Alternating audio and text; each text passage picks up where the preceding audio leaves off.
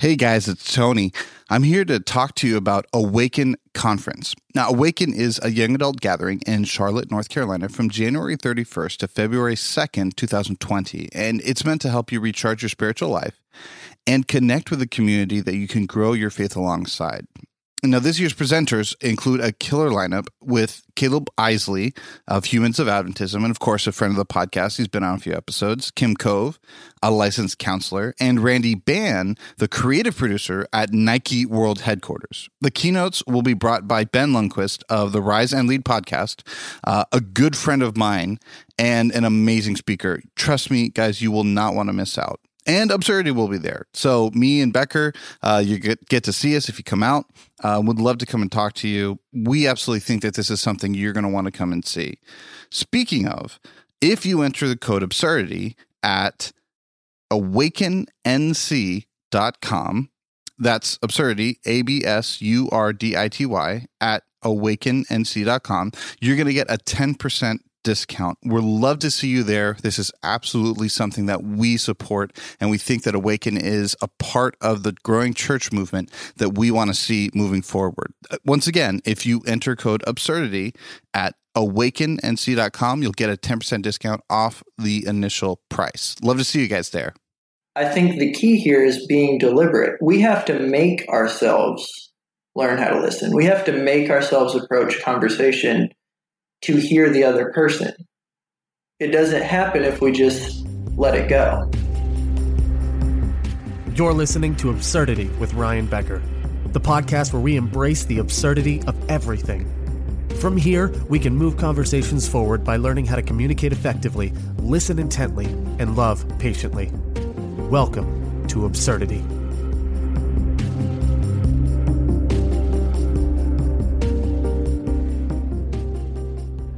Hey guys, welcome back to Absurdity. This week's episode, we are going to be talking about stories, the importance of letting people have their stories, share their stories, and accepting those stories for what they are. So this week we have Kaleb Eisele on the podcast. He is down in Orangeburg, South Carolina, just a couple hours south of myself. I connected with him just a couple years ago, actually, because I was writing for The Haystack, and he connected with me as a result of one of the articles I wrote, and we've been friends since. But he started something called Humans of Adventism, which is, if you've heard of Humans of New York, it's basically the same thing, but for Adventists, which is really cool. So I'm going to let him share his story, and I'm going to let him share about how Humans of Adventism got started and kind of his perspective on stories. And I really appreciate his perspective because he doesn't come into this as a traditional ministry leader, and what I mean is he hasn't been burned by the system yet. He hasn't gone through those fires, which is good because it brings a fresh perspective and one not of naivety. I don't want to say it's naivety because it's not, but instead it's one that is kind of less tainted, less tainted by red tape. So really excited for what Kaleb is doing with Humans of Adventism. Actually, I have a shirt from a fundraising campaign they did a while back, and when I was in Florida for Christmas, I ended up at the mall. A woman approached me with her son, and she asked me about my shirt, said, "Are you Adventist?" And I said, "Yeah." She said, "Well, me and my son just moved here. We're looking for a church." And because I grew up in Orlando, and I know every church in that area pretty well, I was easily able to help her and her son find a church and give them some suggestions. So it was really cool. That shirt is, Humans of Adventism is something that's really bringing people together, and it is an awesome ministry. If you want, go to AdventistHumans.com. We'll include a link in the episode notes, and you can check that out. Next week, we're going to be having Austin Holloway on the show to talk about guns, gun control, gun reform, all that good stuff. So really excited about that as well. But today, we're talking about stories. And I'm really excited about this because I believe that listening to each other's stories and accepting each other's stories is one of the best ways that we can grow in our relationships. So without further ado, here is Kaleb Eisele.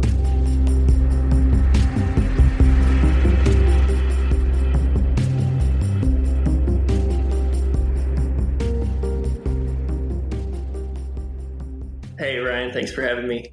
My name's Kaleb Eisele. I run a Facebook and Instagram page called Humans of Adventism.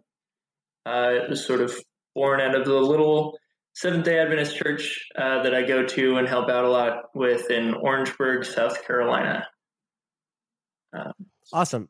And so you started Humans of Adventism. There's really no one else kind of behind it. There's not like this giant team of people right now that I know of anyways.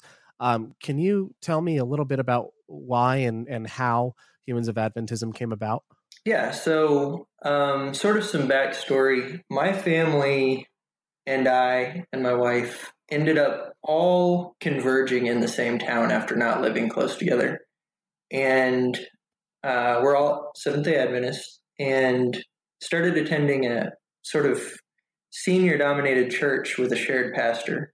And so we just sort of flooded this church, and I was a big fan of Humans of New York. And so I had this idea that I wanted to do with our older members of sort of profiles that we could do when we were first starting our social media for the church, and hit all kinds of road bumps. People didn't want to be on there. Just a lot of different things happening. And this was probably a year before Humans of Adventism.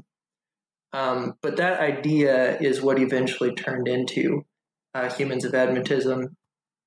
And the other part of this is, I spend 99% of my life surrounded by people who aren't Seventh-day Adventists. And I am openly and proudly Adventist. And I'm a little concerned about our ability to talk with other people and just, I guess, this sort of isolationist mentality that I find in church and the culture of church. It's not in our doctrine, but it's definitely in the spirit of it. So those are a couple of, I guess, the driving forces behind Humans of Adventism. Gotcha.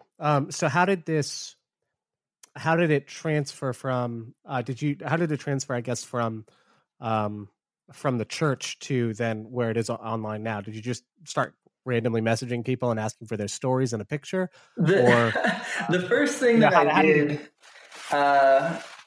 just about a year before the first post released, I emailed an idea to several members of the Haystack, which is the website that we both write for, Millennial Adventist blog, and also to several influential pastors that I knew. And I said, I have this idea for a Humans of New York Adventist thing. And I said, I don't want to call it Humans of Adventism because I don't feel like I can accurately represent an entire denomination, I just never came up with a better name and ended up actually growing to like it. But that's hilarious. Yeah, I had several people say, this is awesome, do this. We want to help out and everything. And, when it came to, hey, I need some help, people were like, well, I don't really know what to do. So you're kind of on your own. So I had a couple of people really stick by. To this day, there are people that I run every post just to get a second, third opinion from. I have people who help me edit it, help me choose photos. But it started with, I just reached out to the people I knew. I said, hey, I have this idea for a project, and I'd really like to build up some stories.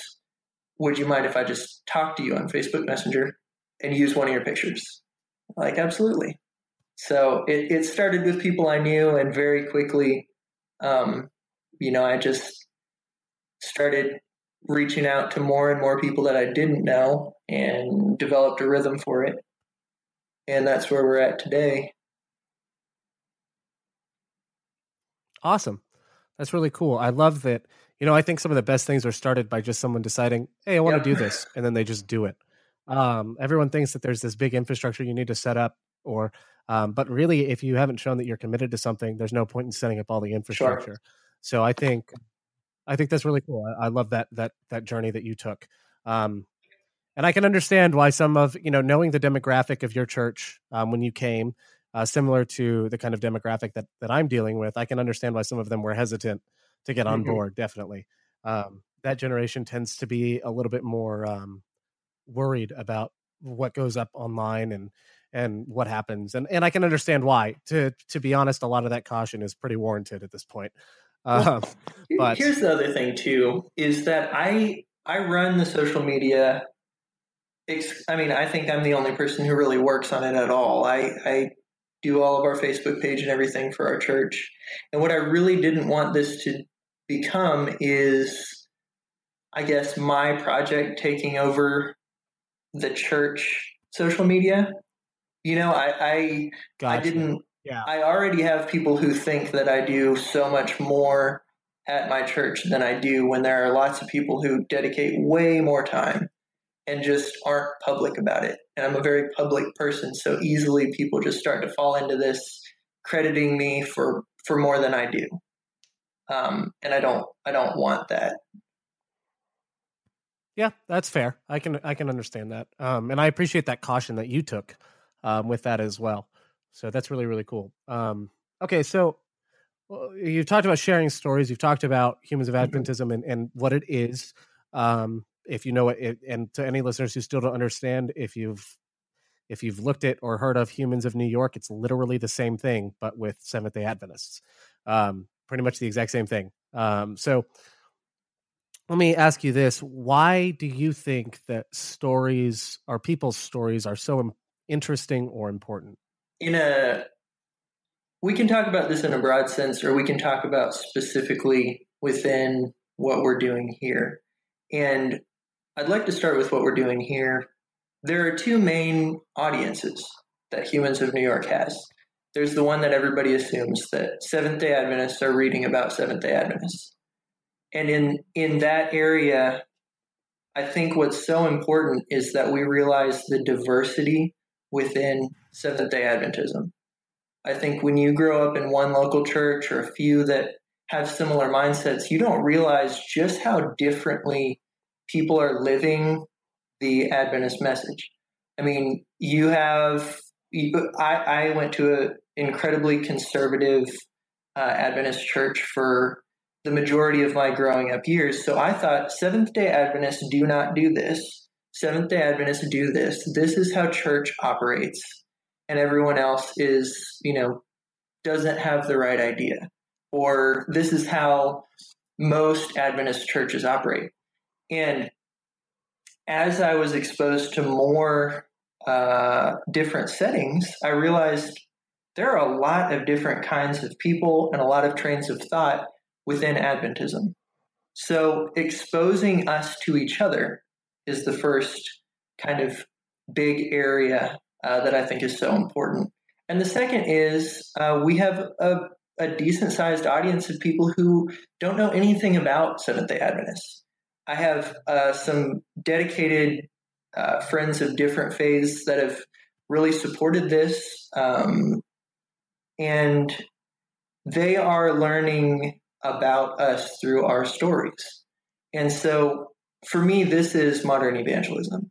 This is the absolute basic building block that I feel like we're missing. The just human connection, our struggles, our hopes, our dreams, our fears. This is step one of starting those friendships and those conversations. And I think we're really missing the basics. I think we have some amazing, beautiful truths in our doctrines, but I think we're missing bottom line, step one, relationships. And so Those two areas are really what's on my mind constantly, and what's, I guess, why stories matter so much to me. I think stories are the way that we can interact and try to learn about each other's mentalities outside of the arguments. I think that's fair. I look at, as a pastor, I look at, modern church service even within a traditional Seventh-day Adventist church, or I don't even want to say traditional, because I don't want to talk about conservative or liberal traditional. I mean, I just mean a standard or an average Adventist church. Just you walk into any church and you're most likely to see this, which is very spectator oriented. There's not a lot of talking and sharing going on, which is sad, because for someone like me, my church is, because of demographics and the fact that it's a commuter church, which means people drive in from far away. there isn't a lot of community that happens throughout the week. Mhm. And so they show up to a building and they meet together for 2-3 hours and they barely share anything about themselves. They'll sit in Bible study or Sabbath school and they'll talk about the Bible, which is great. Do not get me wrong. Like, I'm not trying to knock that. That's kind of the point. But they'll talk about the Bible, or they'll talk about whatever the lesson is, and then they'll sit for an hour and listen to a sermon for half an hour and sing, and then they'll go home. And there's not a lot of opportunity to actually talk with each other and grow close together with one another. And that's just, unfortunately, that's a true reality that we're facing. So I think you're right. I agree that there is a great need for relationship building, and I think our stories offer a bridge to do that. I think once you've learned someone's story, you might find a connection point you didn't even realize you had with them. Mhm. And I think so. I value stories in the same way that you do, at least in that respect. Just as a pastor, because I see the need for it. I really do see the need for sharing stories. Now, you talked about it from the Humans of Adventism perspective, but what about the broader sense? Sure. But yeah, what do you think about them in the broader sense?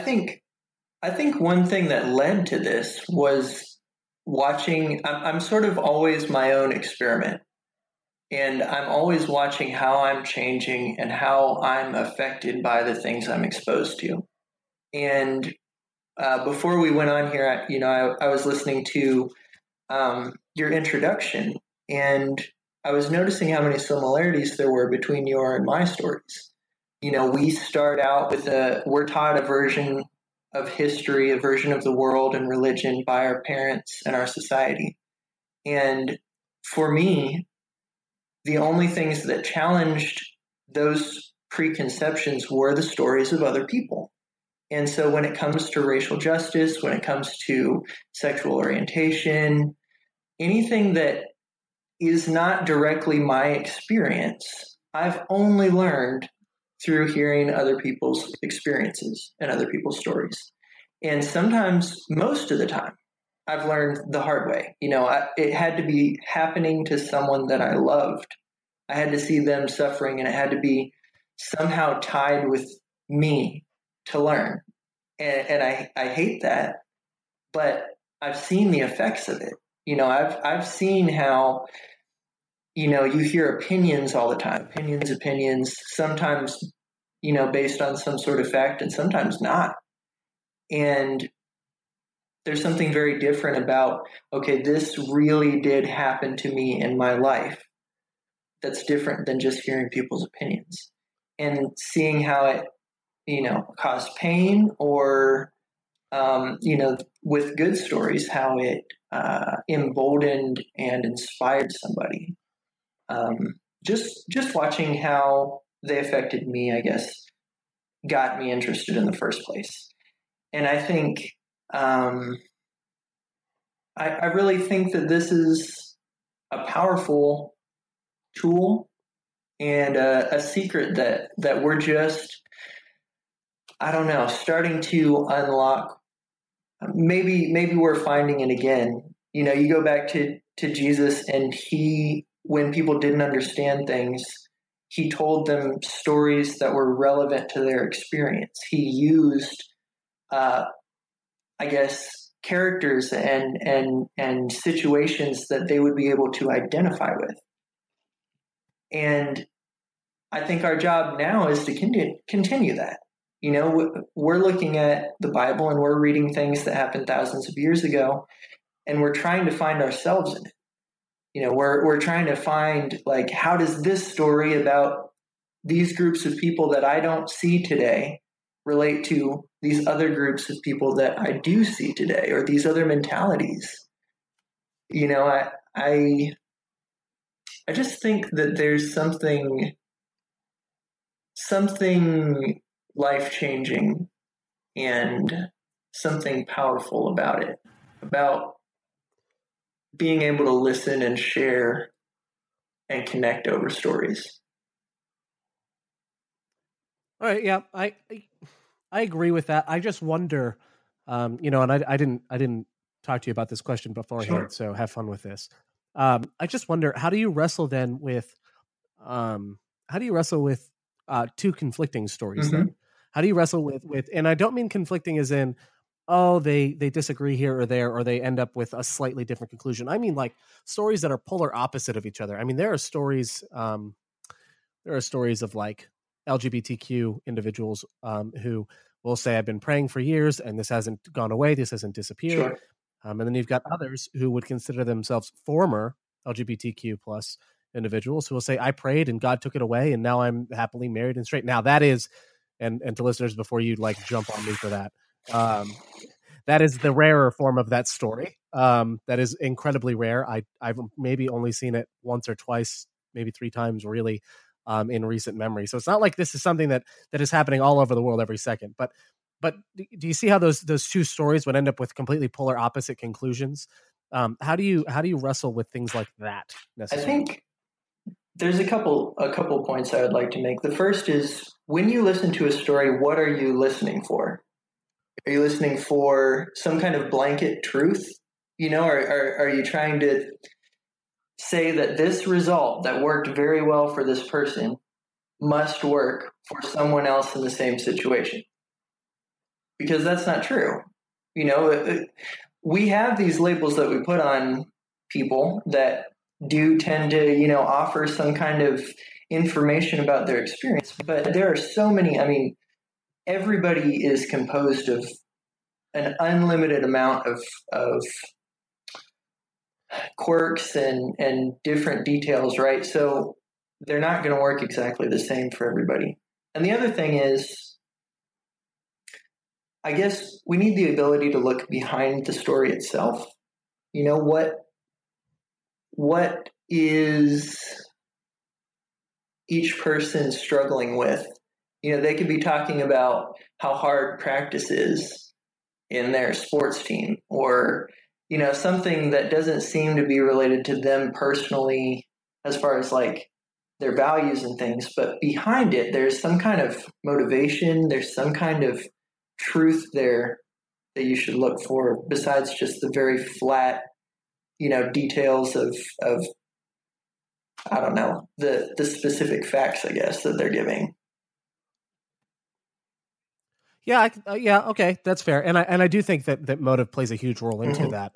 I think if you're listening to prove your point already, there's a problem. I remember when Garrison was on the show, when I asked him, "Can you share an experience where how racism has affected you or your family or a loved one?" And he told me, he's like, normally when people ask me that question, they're asking it so that they can disprove whatever I'm going to say.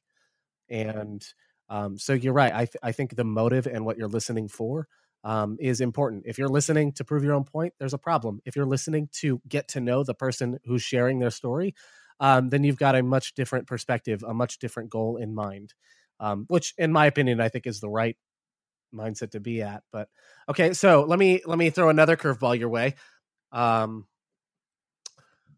Do you think, and this isn't this is going to be an interesting question. I'm interested to see. I think this is going to be an ongoing conversation in my life, but do you think that stories drive truth or that truth drives stories? Ooh. Yeah, see? Yeah, I was thinking about that. And I was like, I don't, that's hard. And it might be a both it might be a sometimes one, sometimes the other. But what do you think? That they are a cycle. I think that we speak about our experiences and our experience changes as we're exposed to new information and new stories. So it's just this constant, both feed the other. Our reality in our head is shaped by the information that we're given. But when we put that information back out, we help other people form theirs. So I don't know that you could, it's like, what was formed first, the chicken or the egg? It doesn't matter. They both are there and they both exist, and they are part of a perpetual cycle, always causing and always, the effect of something else. Yeah. And I do think that in the church, I think that a lot of where we're at today in doctrines and in beliefs have largely been driven by learning people's stories. And as the narrative has unfolded, we've discovered new information by listening. So I think I would agree with you. I do think that that it would be a cycle. But I am curious to know. I mean, I think there are some times where objective truth Someone's story could just be Right. wrong. It could be, and I don't mean wrong as in, look, you experienced it, that's fine, but your conclusions that you drew from that story or the way or your perspective may have been limited. I think there are moments where that kind of happens. So it's a gray area. I don't want to just tell someone flat out your Right. story's wrong.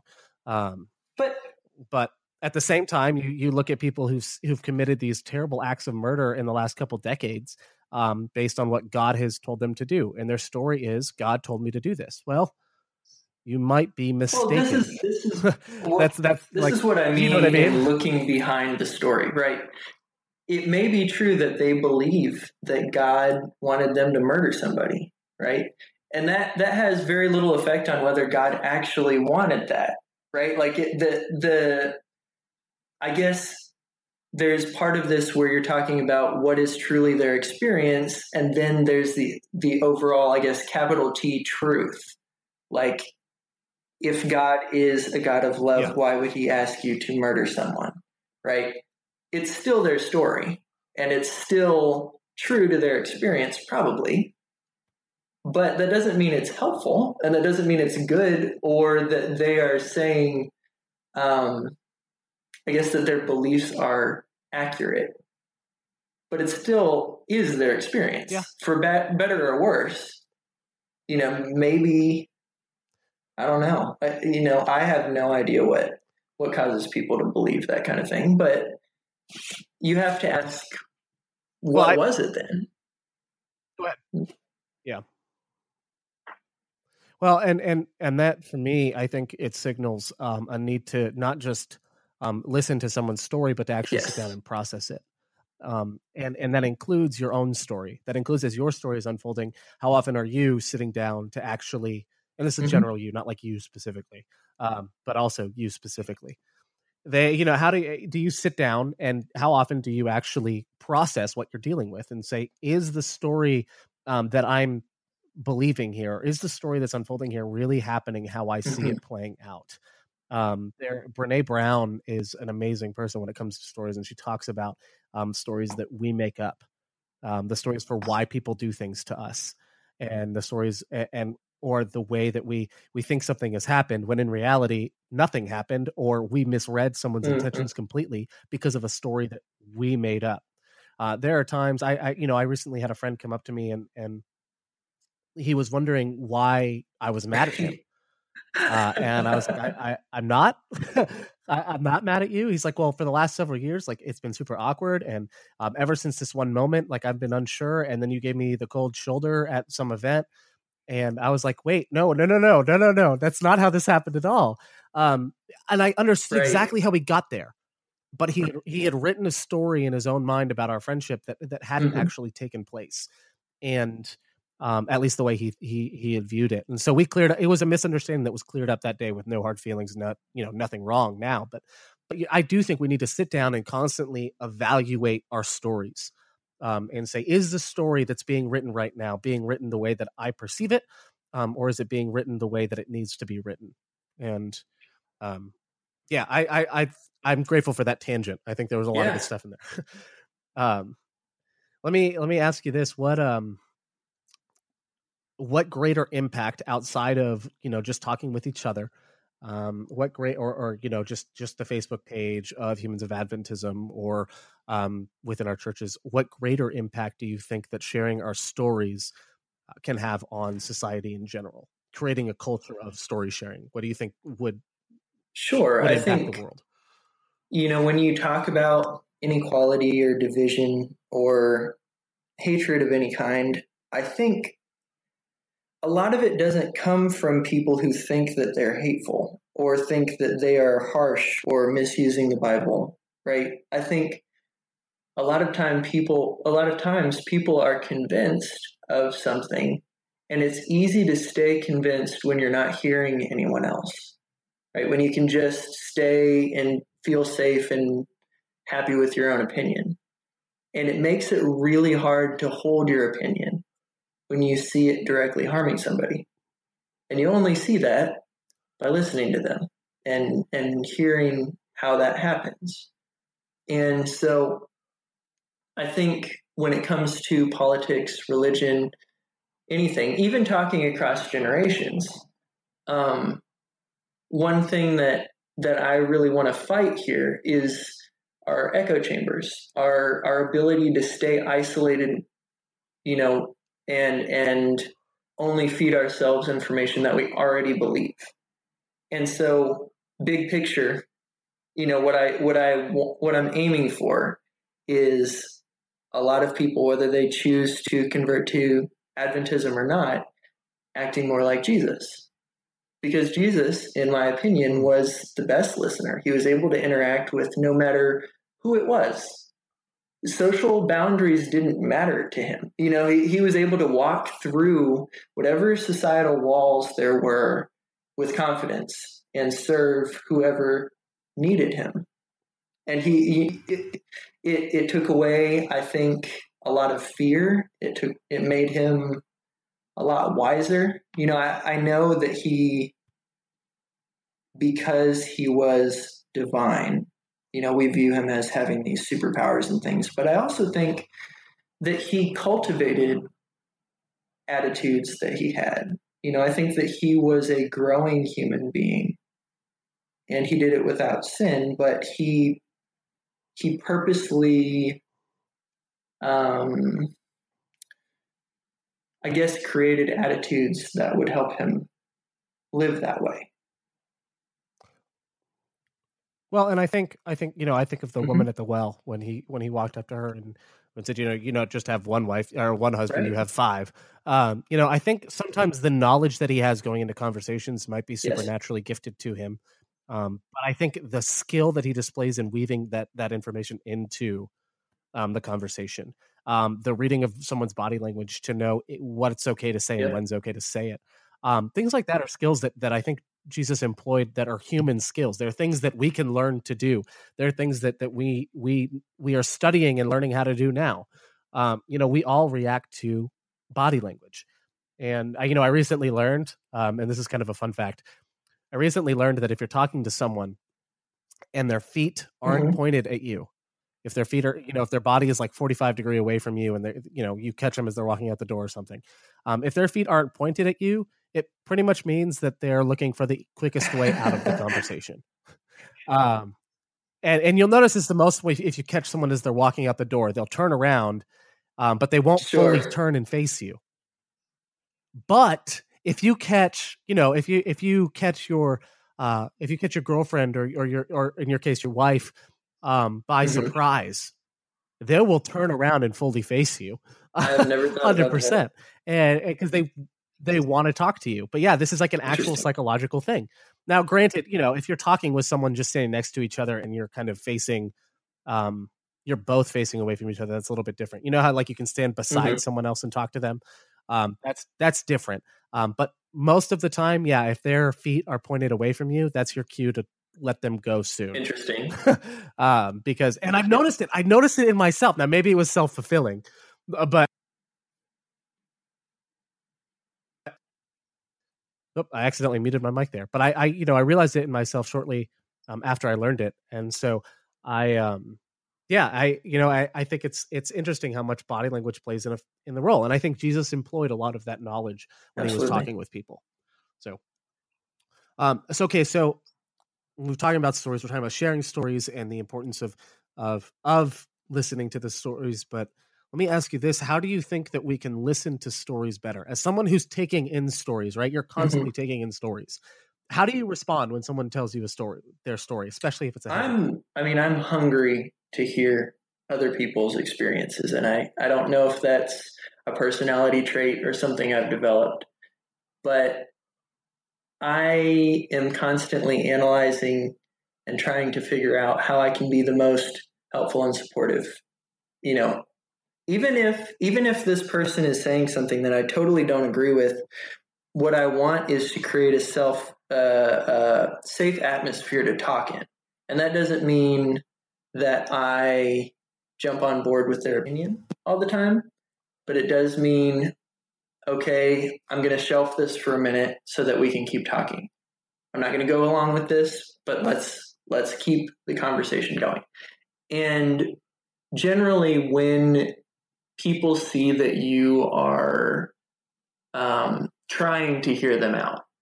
They catch on quick if you don't agree, right? But I think in most cases, even if you don't, you can create an atmosphere where the two of you can finish your conversation, and generally people are more willing to listen to you back.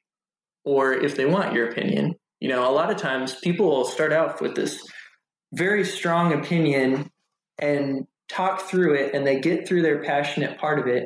And then they're like, I've never really thought that hard about this. And I'm realizing that I've said all these things now and that I really don't have a lot of backing for this.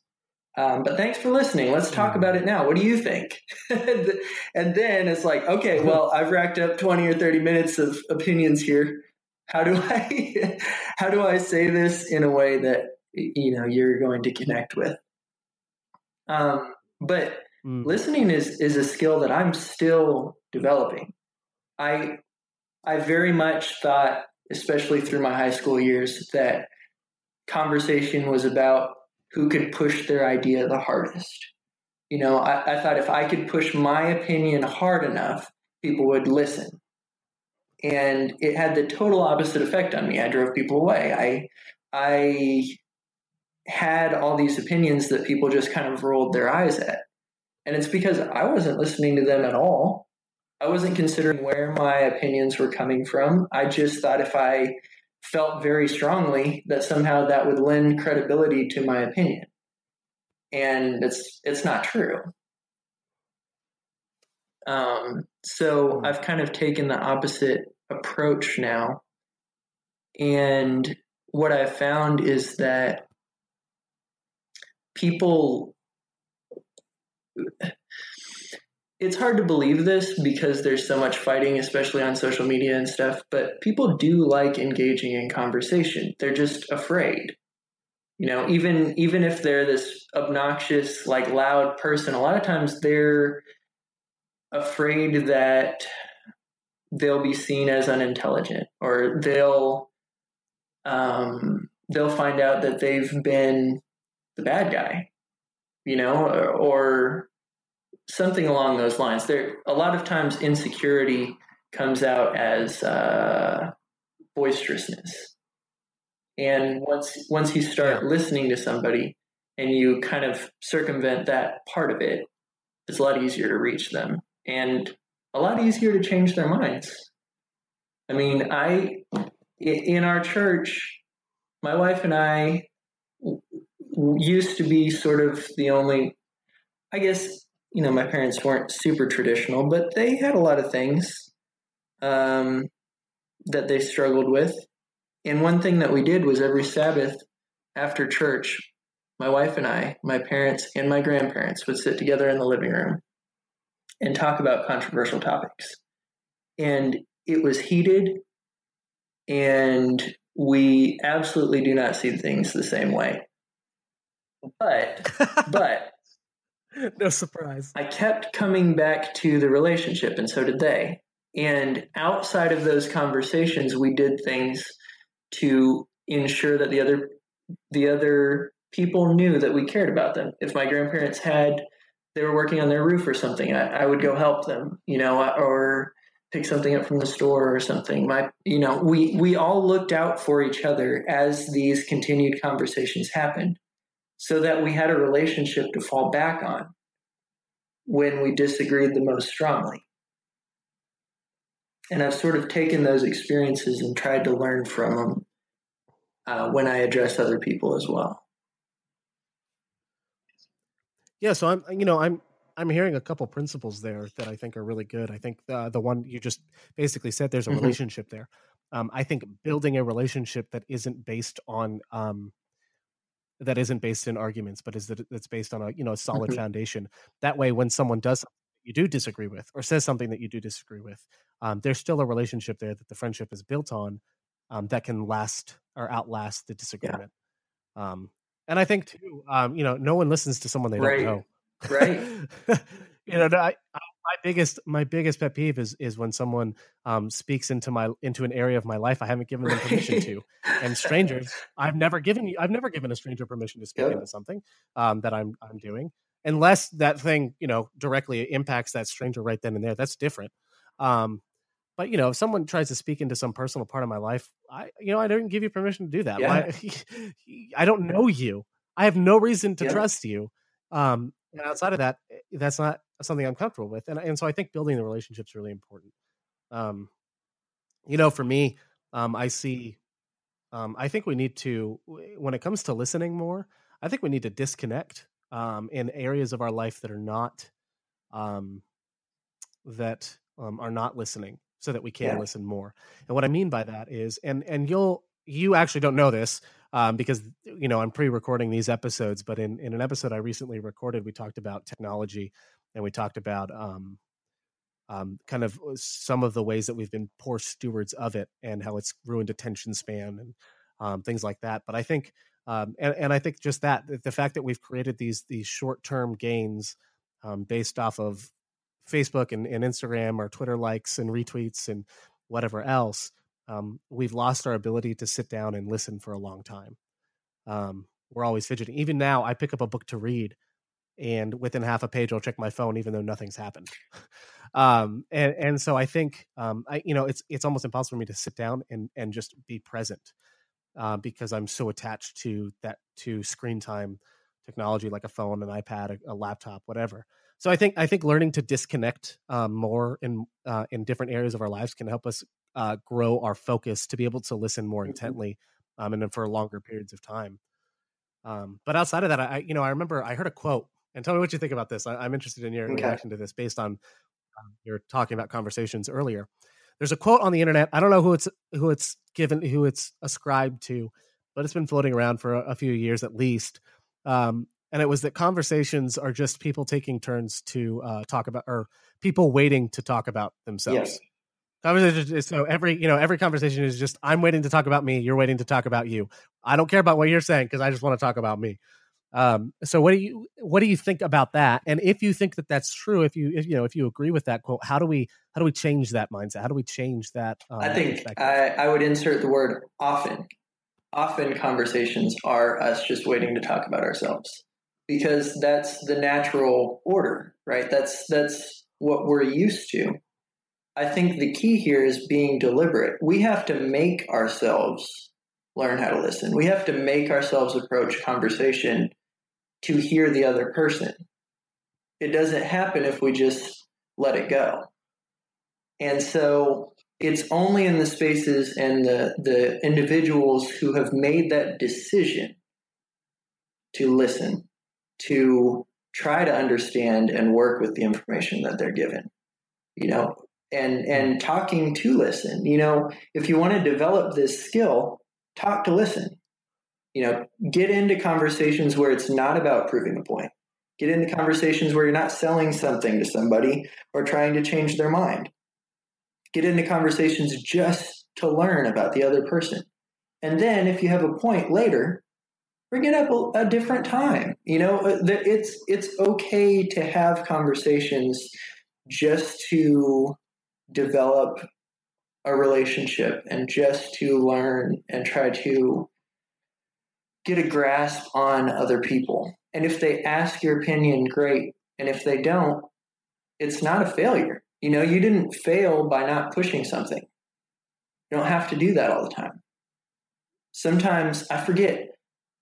Oh man, this is going to bother me. There was a man, there's a black man who is famous for reporting on members of white supremacist groups. And one thing that really stuck with me, everybody has all these questions, obviously, right? Like, why did you do this? What were your methods? That kind of thing. And is this Daryl? Yes, is that who Daryl. That's who it was. I love that man. I love that guy. He said, story. While you are actively listening, you are passively teaching, or something along those lines. When you listen, you are teaching the other person about you. And so I think, I don't know, it was so inspirational to me because I saw it to be true in my life. When people have given me the time and attention and the space to talk out my opinion or how I'm feeling about something, I develop trust for those people. I crave time with them, and I crave conversation with them. I want to know their opinion after they listen to me, because they have taught me that I can trust them. They have taught me that I matter and I'm valuable, and what I have to say is valuable, even if they have a totally different opinion. Yeah. I think that's really important, and Daryl Davis's experience is amazing, to be able to completely change, transform members of the KKK just by passively teaching them about himself, by listening to them and just getting to know them and befriending them. Like, that's amazing. And I think that is a great example. So thanks for bringing that up. That is like my go-to example now for like everything. I love that man. I love what he's done. I think it's amazing. How do you think, I mean, we've talked about making ourselves listen. We've talked about a few things that we do. But how do you think we can create space as a church? How do you think the church can create space for more stories to be shared? So one thing, I think it's hard to get away from the prescribed program of the Adventist Church. We have decades on decades in most places where we've developed a sort of system where, we have the introduction praise team, we have the children's story, we have special music, we have the sermon. And we seem to think that this is the only way to do church. And it's created this environment, like you brought up in the beginning, where it's a spectator activity, right? So working within that and pushing it in a different direction, I've tried to do that within Sabbath school. I was very hesitant to but to become a Sabbath school teacher in my church, because I know my opinions are different from 90% of, maybe everybody at some level of the other members. But I've tried within Sabbath school to not just read through the quarterly. I've tried to create a space for conversation where vulnerability has started with me. I have to go up there and say, look, I am very bad in this area, or I don't know what I think about this verse, or the quarterly says this. I don't know that I buy it, and here's why. And starting with me opens it up for other people, where they say, okay, he was vulnerable, I can be vulnerable. And I think what's very difficult is we're starting to learn these things, and especially as millennials or younger, we're not most of the time in positions of power and influence.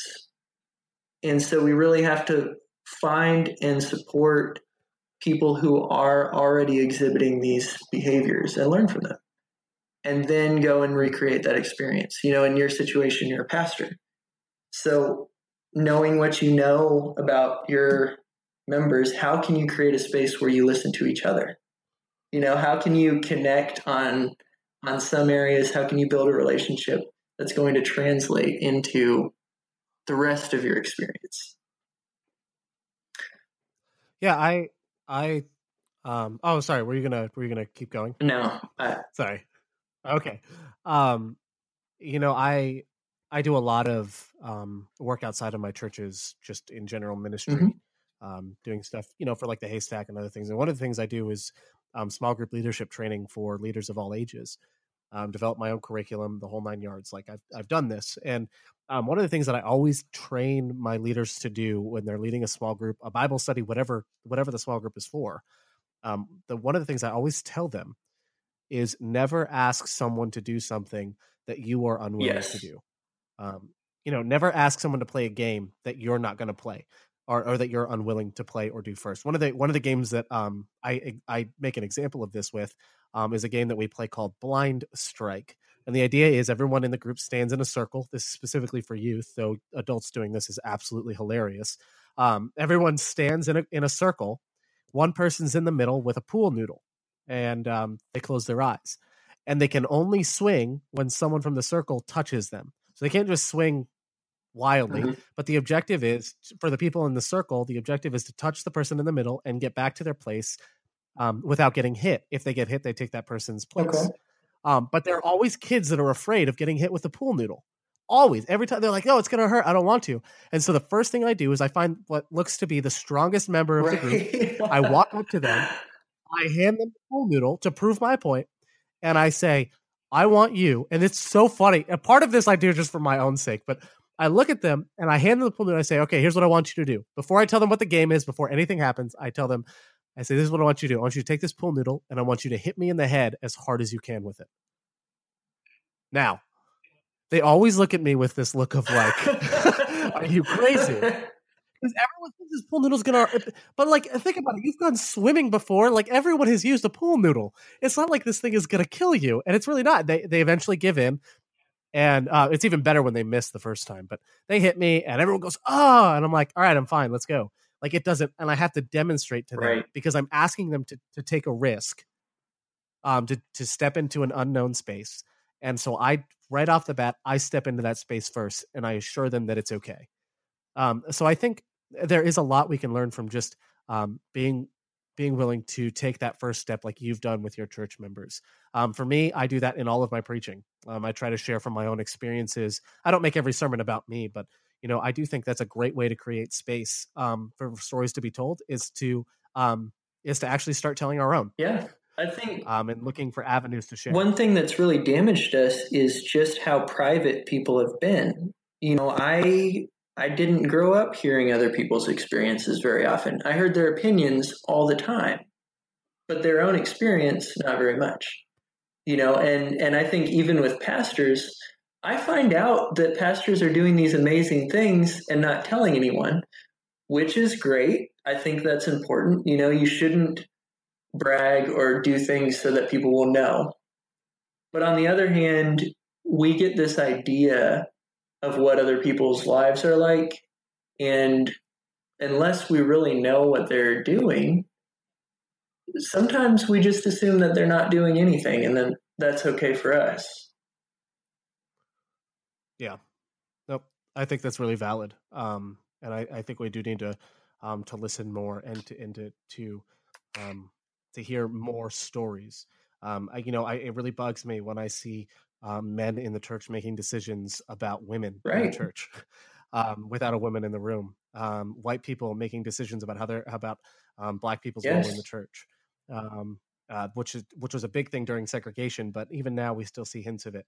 100% straight people talking about LGBTQ plus without having ever. Oftentimes I find church leaders who are talking about this and they don't even have a friend who's in that group. Or at least they don't realize they have a friend who's in that group. Oh, it's worse than that. And they haven't listened to anyone. Yeah, it's worse than that. It's not just that we don't have friends. It's that we shut down access to information and stories. This is horrible. Yes, exactly. I've taken the stance with Humans of Adventism that I'm not going to avoid LGBT stories. If somebody has an Adventist belief system and considers themselves Adventist, and is LGBT, their story will be shared. I have a certain, I guess I don't want people just coming on trying to tear down other people or the church or anything, but I had somebody just mention the fact that they were. And you commented on this. They just mentioned the fact. Oh, yes. And it wasn't even about being LGBT at all. They just mentioned it, and people were offended by the fact that they mentioned it. What is offensive? I mean, it's not offensive to hear someone else's experience, even if you don't agree with it. We need to hear each other. Yeah, I think that's very valid. I don't think you can understand someone without listening to them. I just don't.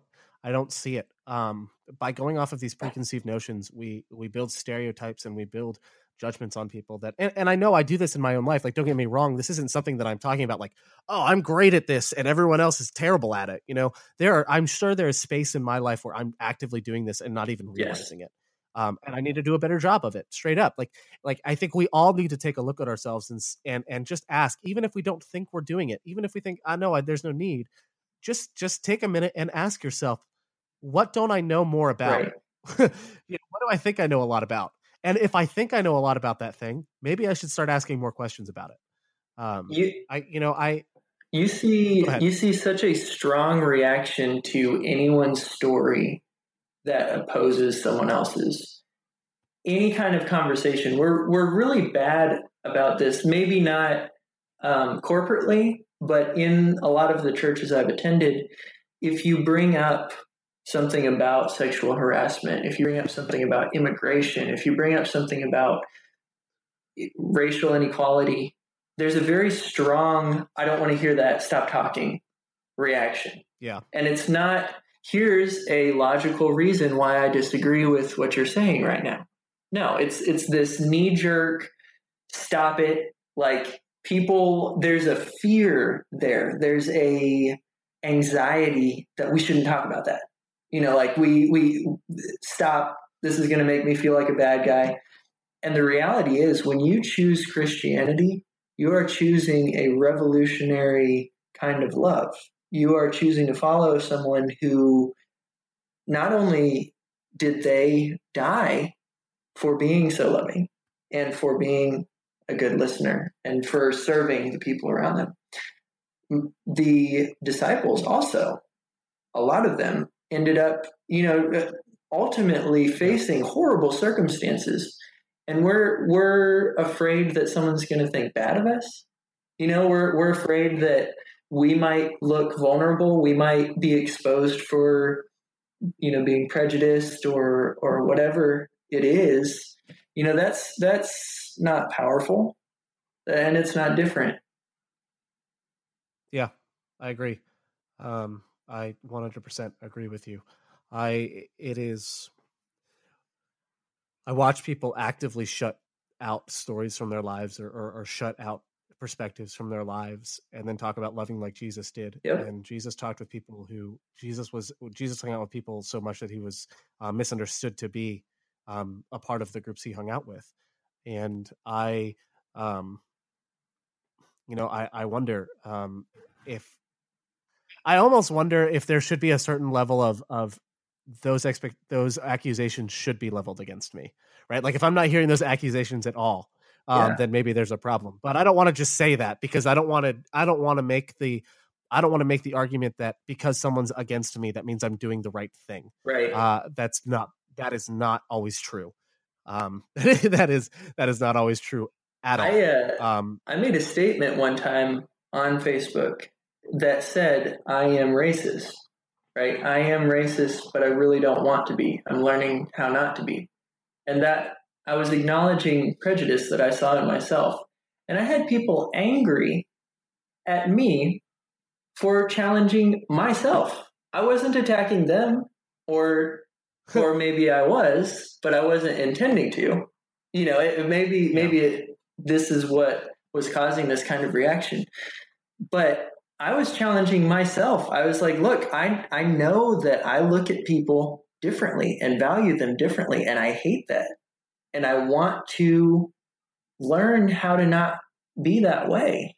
And It's so difficult for me to understand why that is offensive and why that is, for me, that is the natural order of Christianity and serving a God who is selfless. Yeah, I agree. And I think we should, and I think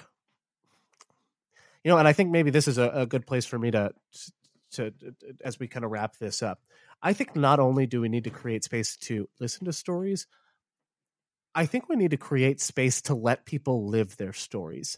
In the same way that you were questioning yourself, or that you were struggling with something yourself and people got mad at you for it. I think we're so quick to jump on each other that not only are we not willing to listen to stories, we're not willing to let people have a story. We're not willing to let people live their journey and actually have their story get written. Because I am a product of years worth of thinking, of interactions, of experiences, perspective shifts, of paradigm shifts, of all these different things that have happened to me. I'm a product of that. And I would not be where I am today if it wasn't for people who looked at me and said, hey, I'm going to embrace you for who you are and let you live your story. There's a ton of times where I've worked with youth and young adults, and especially with youth, this is especially true with youth. They'll come to me and they'll say that they're going to do something that's wrong, like something that's harmful. And I'll tell them harmful to themselves or to someone else. I'll say, look, don't do this.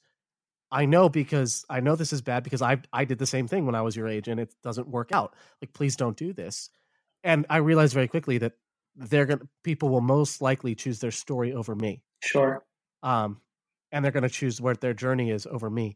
And so instead, what I learned to do was to say, hey, look, you've come to me and you've shared this with me. You've shared your intent with me. So I'm going to share with you, if it's okay, my perspective. I do. And then I say, and listen, if you choose to not listen to me, if you choose to ignore my perspective or any wisdom I've given you, then just know that at the other side of this, I'm here to talk about it, whether it works out or not. Yes. And you can come back and create that space for someone to live their journey. Yes, I've done my duty in letting them know, like, this is not an okay thing to do. But at the same time, I think of all the times that I chose my story over someone else or someone else's opinion, and I got burned for it. And then I had nowhere to go. Mm-hmm. And so I want to make room for people to make mistakes, to live their story, to live their journey. And yeah, I look back at my past and there's a ton of cringeworthy stuff I've done, but I'm thankful for the people in my life who've allowed me to live my story. Do you have any thoughts on that? Do you have any, kind of a response to that or anything? I think that's great. I think if people can trust that their church and the people in it and the people around them will be there for them when they fail, I think maybe we wouldn't be so quick to leave. I think if we were actually talking about this and living and coexisting with each other in a way that was meaningful, it might be something that we couldn't find anywhere else. Yeah, definitely. Well, hey man, I've really appreciated you coming on the show. I think this is a really valuable conversation. Before we kind of close out here, do you have any final thoughts, anything that you want to leave listeners with? I just, overall, you've said this, Garrison said this. I really just want to drive home the attitude of becoming a learner, of wanting self-education, of wanting to listen to other people's experience. And even if you come away with the same conclusion, I really think this is the key. This is the key across the board to solving this tense, harsh environment and getting over and healing a lot of the issues that we've created for ourselves in our society and in our church. I have a lot of hope for the Adventist church, and I came back to the Adventist church because I see so much potential in it, and I love it. But I think that we have a long way to go. And I think this is the key to all of it. I really do. So those are my final agree. thoughts. Thank you for that. I agree. Actually, it's funny. I forget what the actual phenomena is called. But it's when you hear a word or learn something new, and then all of a sudden you start seeing that everywhere. Mm-hmm. You start seeing it pop up everywhere. Mm-hmm. I've realized that after that conversation with Garrison, and when he told me that to become a learner, that has popped up almost everywhere now. Yeah. It's almost become my motto for life, just out of that conversation, because I'm seeing it everywhere since we talked. And that was several months ago. Yeah. Just this idea of becoming a student, becoming a learner, and keeping that attitude. It really so I find it interesting. It's come up again, and I think it's very true in the area of stories, to put yourself as the learner instead of as the teacher. I think that's so valid. So thank you for sharing that. How can people connect with you, and how can people connect with Humans of Adventism? What are all the different avenues and links for them to hit up? Sure. So as of right now, we're only on Facebook and Instagram. You can find us at facebook.com/Humans of Adventism or on Instagram at Humans of Adventism. And the most helpful thing that you can do right now interact with our stories. I mean, if you have an opinion, if you find something that really you connect with, share it. Get it in front of more people. It really, I've already seen the effects of it. I've had people who want to come back to our church because of this. It's a powerful ministry, and I don't take the credit for that. It's everyone who's willing to talk, and I hope God is the driving force behind it. So that's where you find us, and that's how to help. Awesome. And how can people connect with you? Sure. I'm a very public person. You can find me on Facebook or Twitter, Kaleb Eisele. That's KalebEisele. And I'm totally open to conversation anytime. Awesome. Well, Kaleb, thank you so much for coming on the show. Thank you for being a listener as well and supporting Absurdity. I really appreciate you, man. I've appreciated the time I've gotten to know you and what you're doing. So keep up the awesome work, man. And I look forward to having you on again, on the show again soon. Yeah, thanks for having me.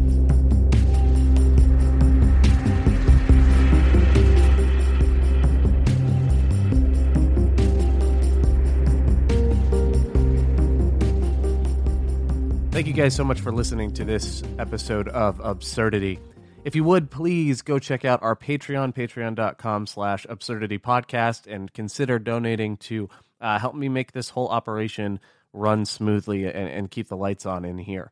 Also, you can subscribe to us on iTunes or any podcatcher app that you might use. And if you do listen on iTunes, please leave a review. Reviews help me.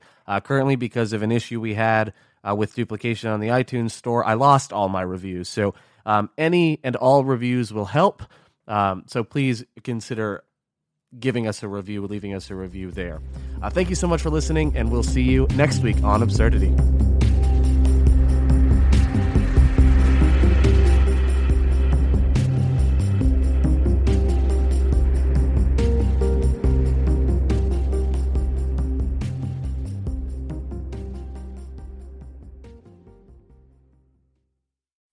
Today's episode of Absurdity is sponsored by The Haystack. The Haystack is a voice for young adults in the Seventh-day Adventist Church that produces articles, music reviews, videos, and more.